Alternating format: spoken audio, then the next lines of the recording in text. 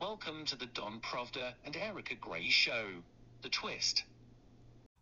Welcome to The Twist, where you come for news with a twist. Today, we're going to looky here at something that I'm going to point out to you that you're not going to find in the mainstream media. And it's a point that I've been trying to make for several months now about the European Union empire. So we're going to look first at a speech by Guy Verhofstadt. In case you don't know who Guy Verhofstadt is, he is a leading Europhile in the European Union, former Prime Minister of Belgium, an MEP who was the head of the ALDE group, that is the liberals within the European Union. Now he's part of Renew Europe, and he is in every major place within the making of EU policy. We see him both heading the future on the Conference of Europe. He was part of Brexit, the negotiating team with Michel Barnier. He also is part of many reports within the European Union. So this is a leading Europhile. He is also a leading federalist. And he is the man who coined the phrase Age of Empires. And that's what he's going to talk about here, is the Age of Empires. And you're going to see how this is going to relate to the Ukraine war. But I want to let you know that Verhofstadt coined this in 2009. Also, I'm going to point out, little name dropping here, that I've got a selfie with Mr. Verhofstadt. I got to meet him in Rome at a Spinelli event. Anyway, the Spinelli group is part of the Federalist group, and that's neither here nor there. I want you to listen to what Verhofstadt has to say. Europe is not fit for the world of tomorrow. Now, this is a statement that is always coming out of the mouth of Guy Verhofstadt because he is the most pro-federalist of all the federalists, meaning he wants a powerful empire, an empire that's got all the attributes of an empire. And Verhofstadt has never seen a crisis he didn't like because it always gives him this platform. So let's see what else Mr. Verhofstadt has to say. The world of tomorrow is not a world of nation states, dear colleagues. The world of tomorrow is a world of empires. Did you hear that? The world of tomorrow is a world of empires. Now, again, he is the man who coined the phrase Age of Empires. There's actually a piece that he wrote that you can dig up somewhere on the internet called Age of Empires, and he coined this in 2009. But listen to what he says. The world of tomorrow is an age of empires. This is like out of Star Wars. This is a geopolitical lineup, which I refer to or is referred to as the multipolar world. It is a geopolitical lineup that literally is a throwback to the ancient world. Because in the ancient world, you had ancient Egypt, you had the Babylonian Empire, the Roman Empire, which the European Union is a revived Roman Empire. So let's see what Verhofstadt has to say. Want it or not? China is an empire. India is an empire. The US are an empire. Russia wants to be an empire. And in such a world of tomorrow. The world of tomorrow is not a world of nation states, dear colleagues. The world of tomorrow is a world of empires, if you want it or not. China is an empire. India is an empire. The US are an empire. Russia wants to be an empire. And in such... By the way, there is no love lost between Guy Verhofstadt and Vladimir Putin. There's no love lost between Verhofstadt and Russia. He is one of the banned members of the European Union from Russia. And the reason he is not naming Russia as an empire is because he is not going to give Vladimir Putin that satisfaction. But the truth of the matter is Russia is an empire. So don't listen to Verhofstadt here. This is just him blowing steam because he's got a real beef with Russia because he has his eyes on Ukraine. And just in case you think I'm over-exaggerating, let me show you another clip. This video is from 2014. It is literally the day before Russia went into Crimea. And here you're going to see Verhofstadt at the Maidan rally, which, by the way, Verhofstadt is funded by Soros, and so wasn't that rally. So we'll take a little listen to Verhofstadt in 2014 at a Maidan rally. Every week, a new delegation of the European Union and the European parties and the European Parliament shall come on this place until you have won your fight. My goodness. He sounds like he's the president of Europe there, like he's speaking on behalf of the European Union as if he is the EU emperor. I have today had many of... Excuse me, my bad. Somehow I went forward on that video, so now I'm backtracking. Я хочу вам сказати, що для мене є великий... I have today had many of your people saying thank you to the European Union, but we don't deserve your gratitude. We have to thank you because you are defending European values and European principles and democracy. Yes, European values for a bigger empire, European values for more money, and Ukraine's product, which brings that, or will bring that. Today, the European Union finally decided to put a decisive step and to start with sanctions against the regime in Ukraine. Visa ban, freezing of assets, and that's only a beginning. I should say, finally, because we had to take the decisions already far longer weeks and weeks ago. But we have not only to do that, we have also with the European Union to prepare a positive package for the Ukrainian people, a financial package and also a visa-free regime for ordinary citizens in Ukraine. Sounds like it's today. We have won. We have won.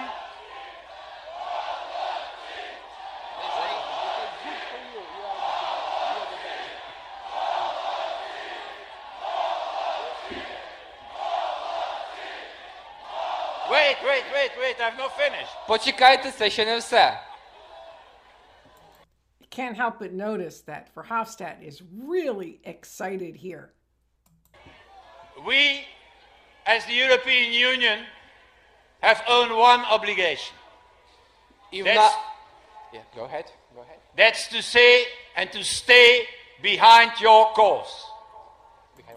Staying behind the Ukrainian cause is really staying behind Europe's cause for more money and more power. And that's what this is about. But I got on a little rabbit trail just to give you a little bit of history of some of Mr. Verhofstadt's activities within the European Union.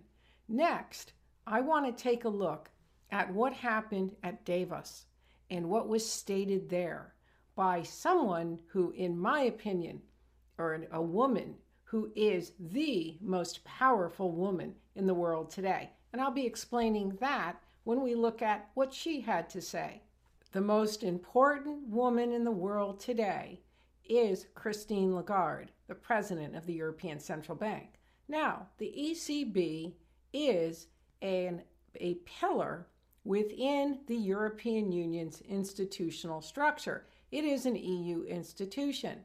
She heads that institution, and in heading the euro, she is the most powerful woman in Europe today because when she achieves the aim of making the euro the leading currency, which is where it is heading and her decisions are heading, she will have made Europe the most powerful empire on the earth, because it's also heading in that direction.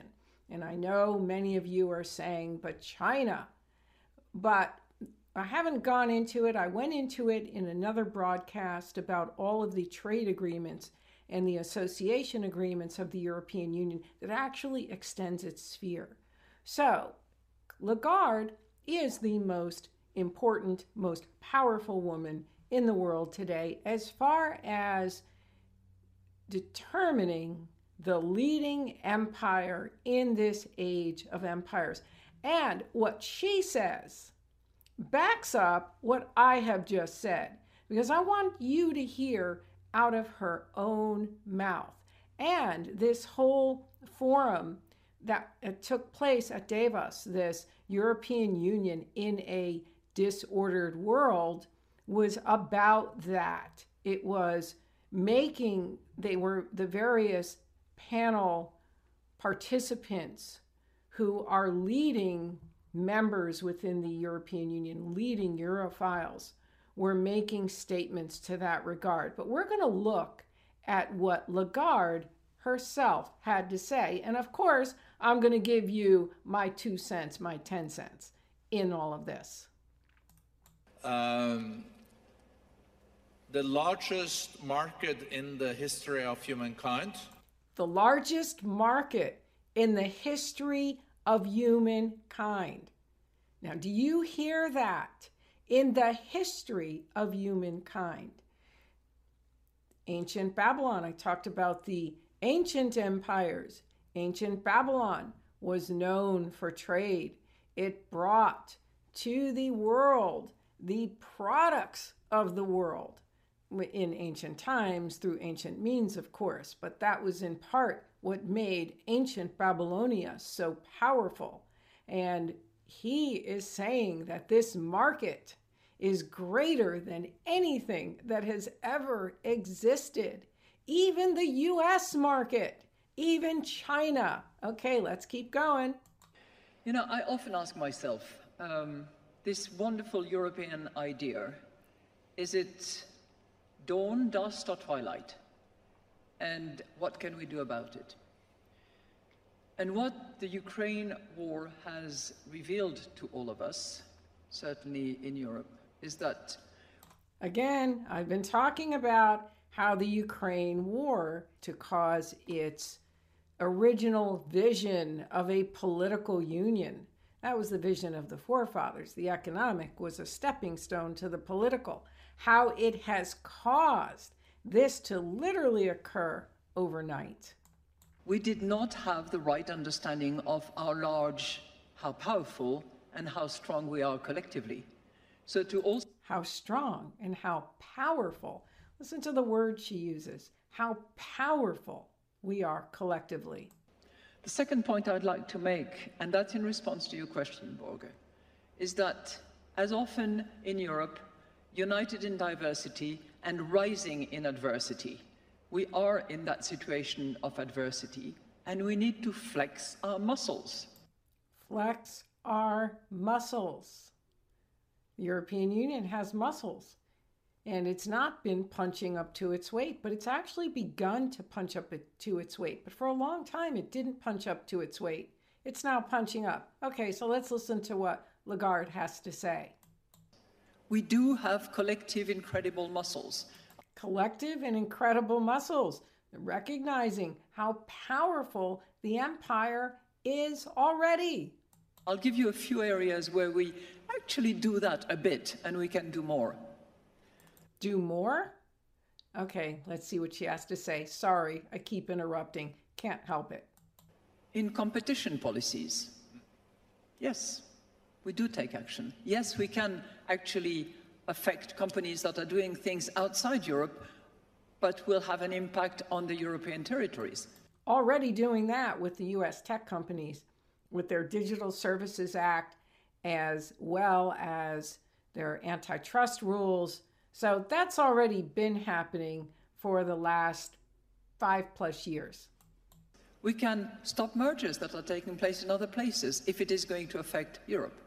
In trade, we represent a monumental market that monumental market. Notice that the ways that they can hit another country are through trade. She mentioned mergers, companies. And let's face it, in this modern world, economies of scale are everything, and economic prosperity is everything in this multipolar age. So let's see what else she has to say. Can actually set terms and conditions in negotiations with others. In monetary policy, it so happens that those 19 countries, soon to be joined by 2 new members, you were asking about new members, Croatia, I cross fingers, should soon be joining the club, and Bulgaria is next online. So she's talking about the euro. Who's now joined the Eurozone?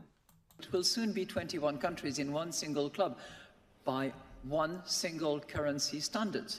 Well, this is the second international currency in the world. It doesn't have the exorbitant privilege of the dollar, but it is the second international currency of the world. And when monetary policy decisions are made in Frankfurt, the rest of the world in financial circles actually pays attention. It wouldn't have happened if it had been 19, soon to be 20 and 21 different central banks. So when we put our teams together, when we treat our vulnerabilities and flex our muscles, of course we can act.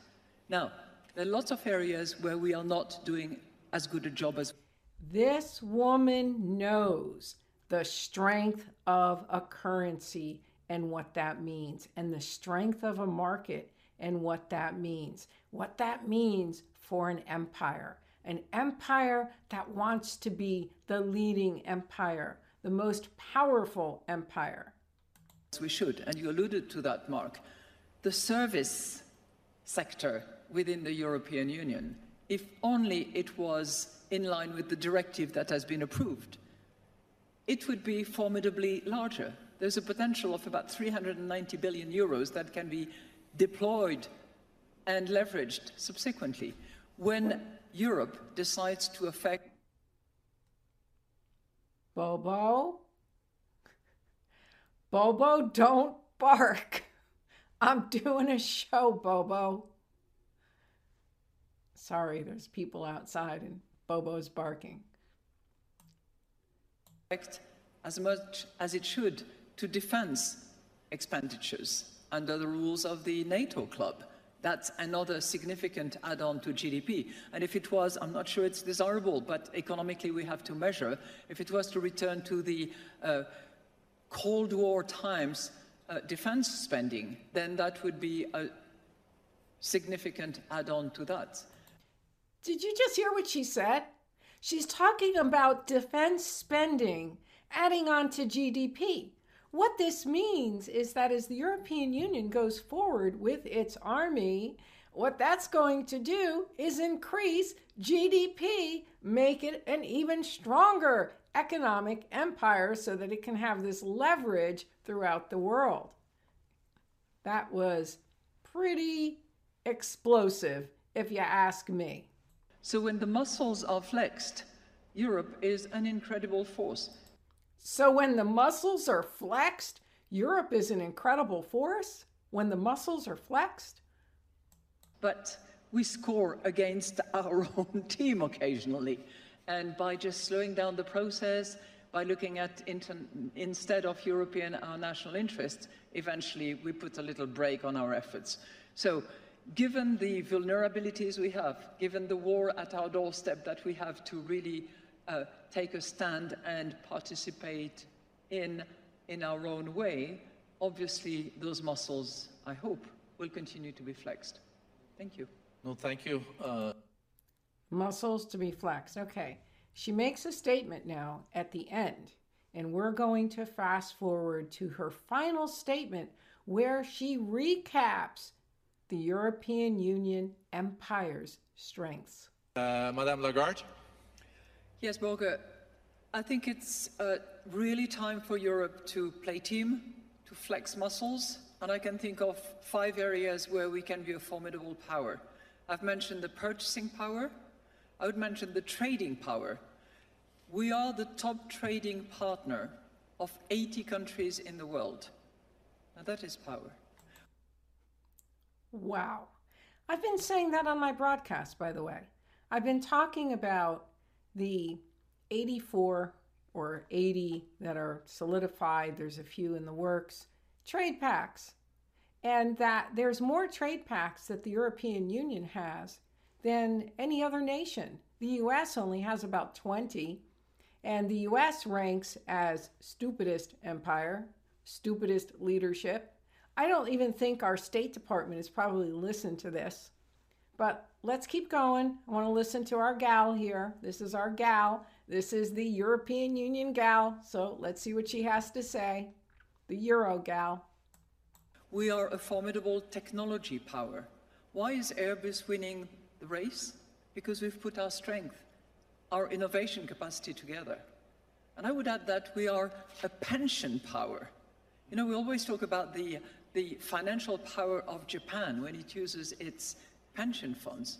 We have incredible pension resources and capacity that could be deployed on a much broader basis and if we played as a team.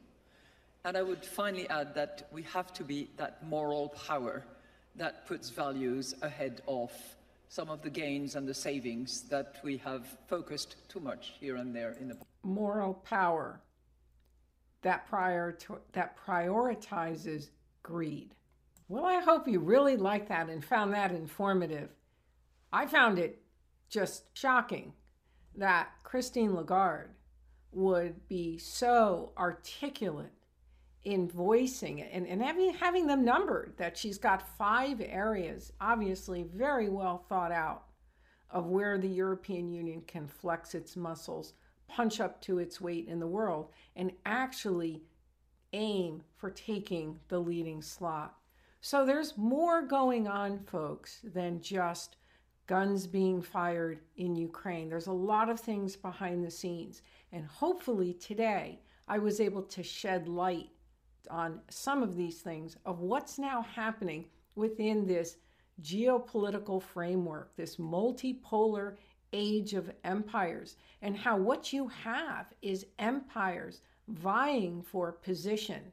You have the US trying to remain as this unipolar sole empire, but it's making every mistake possibly known to man, possibly since the history, as Lagarde would say about the economy and the history of the world. Well, that's actually an exaggeration. I don't know that for a fact. But I do know that the United States is making so many mistakes. And one of the mistakes that they're making is that the State Department and their research people and think tanks are not paying attention to what's really being stated in Europe. And that's why you're here on The Twist. And anyway, folks, hope you found this informative. Stay tuned for the next broadcast, where again, you will get world news with a twist. Tune in next time for more from Don Provda and Erica Gray for their twist on world news.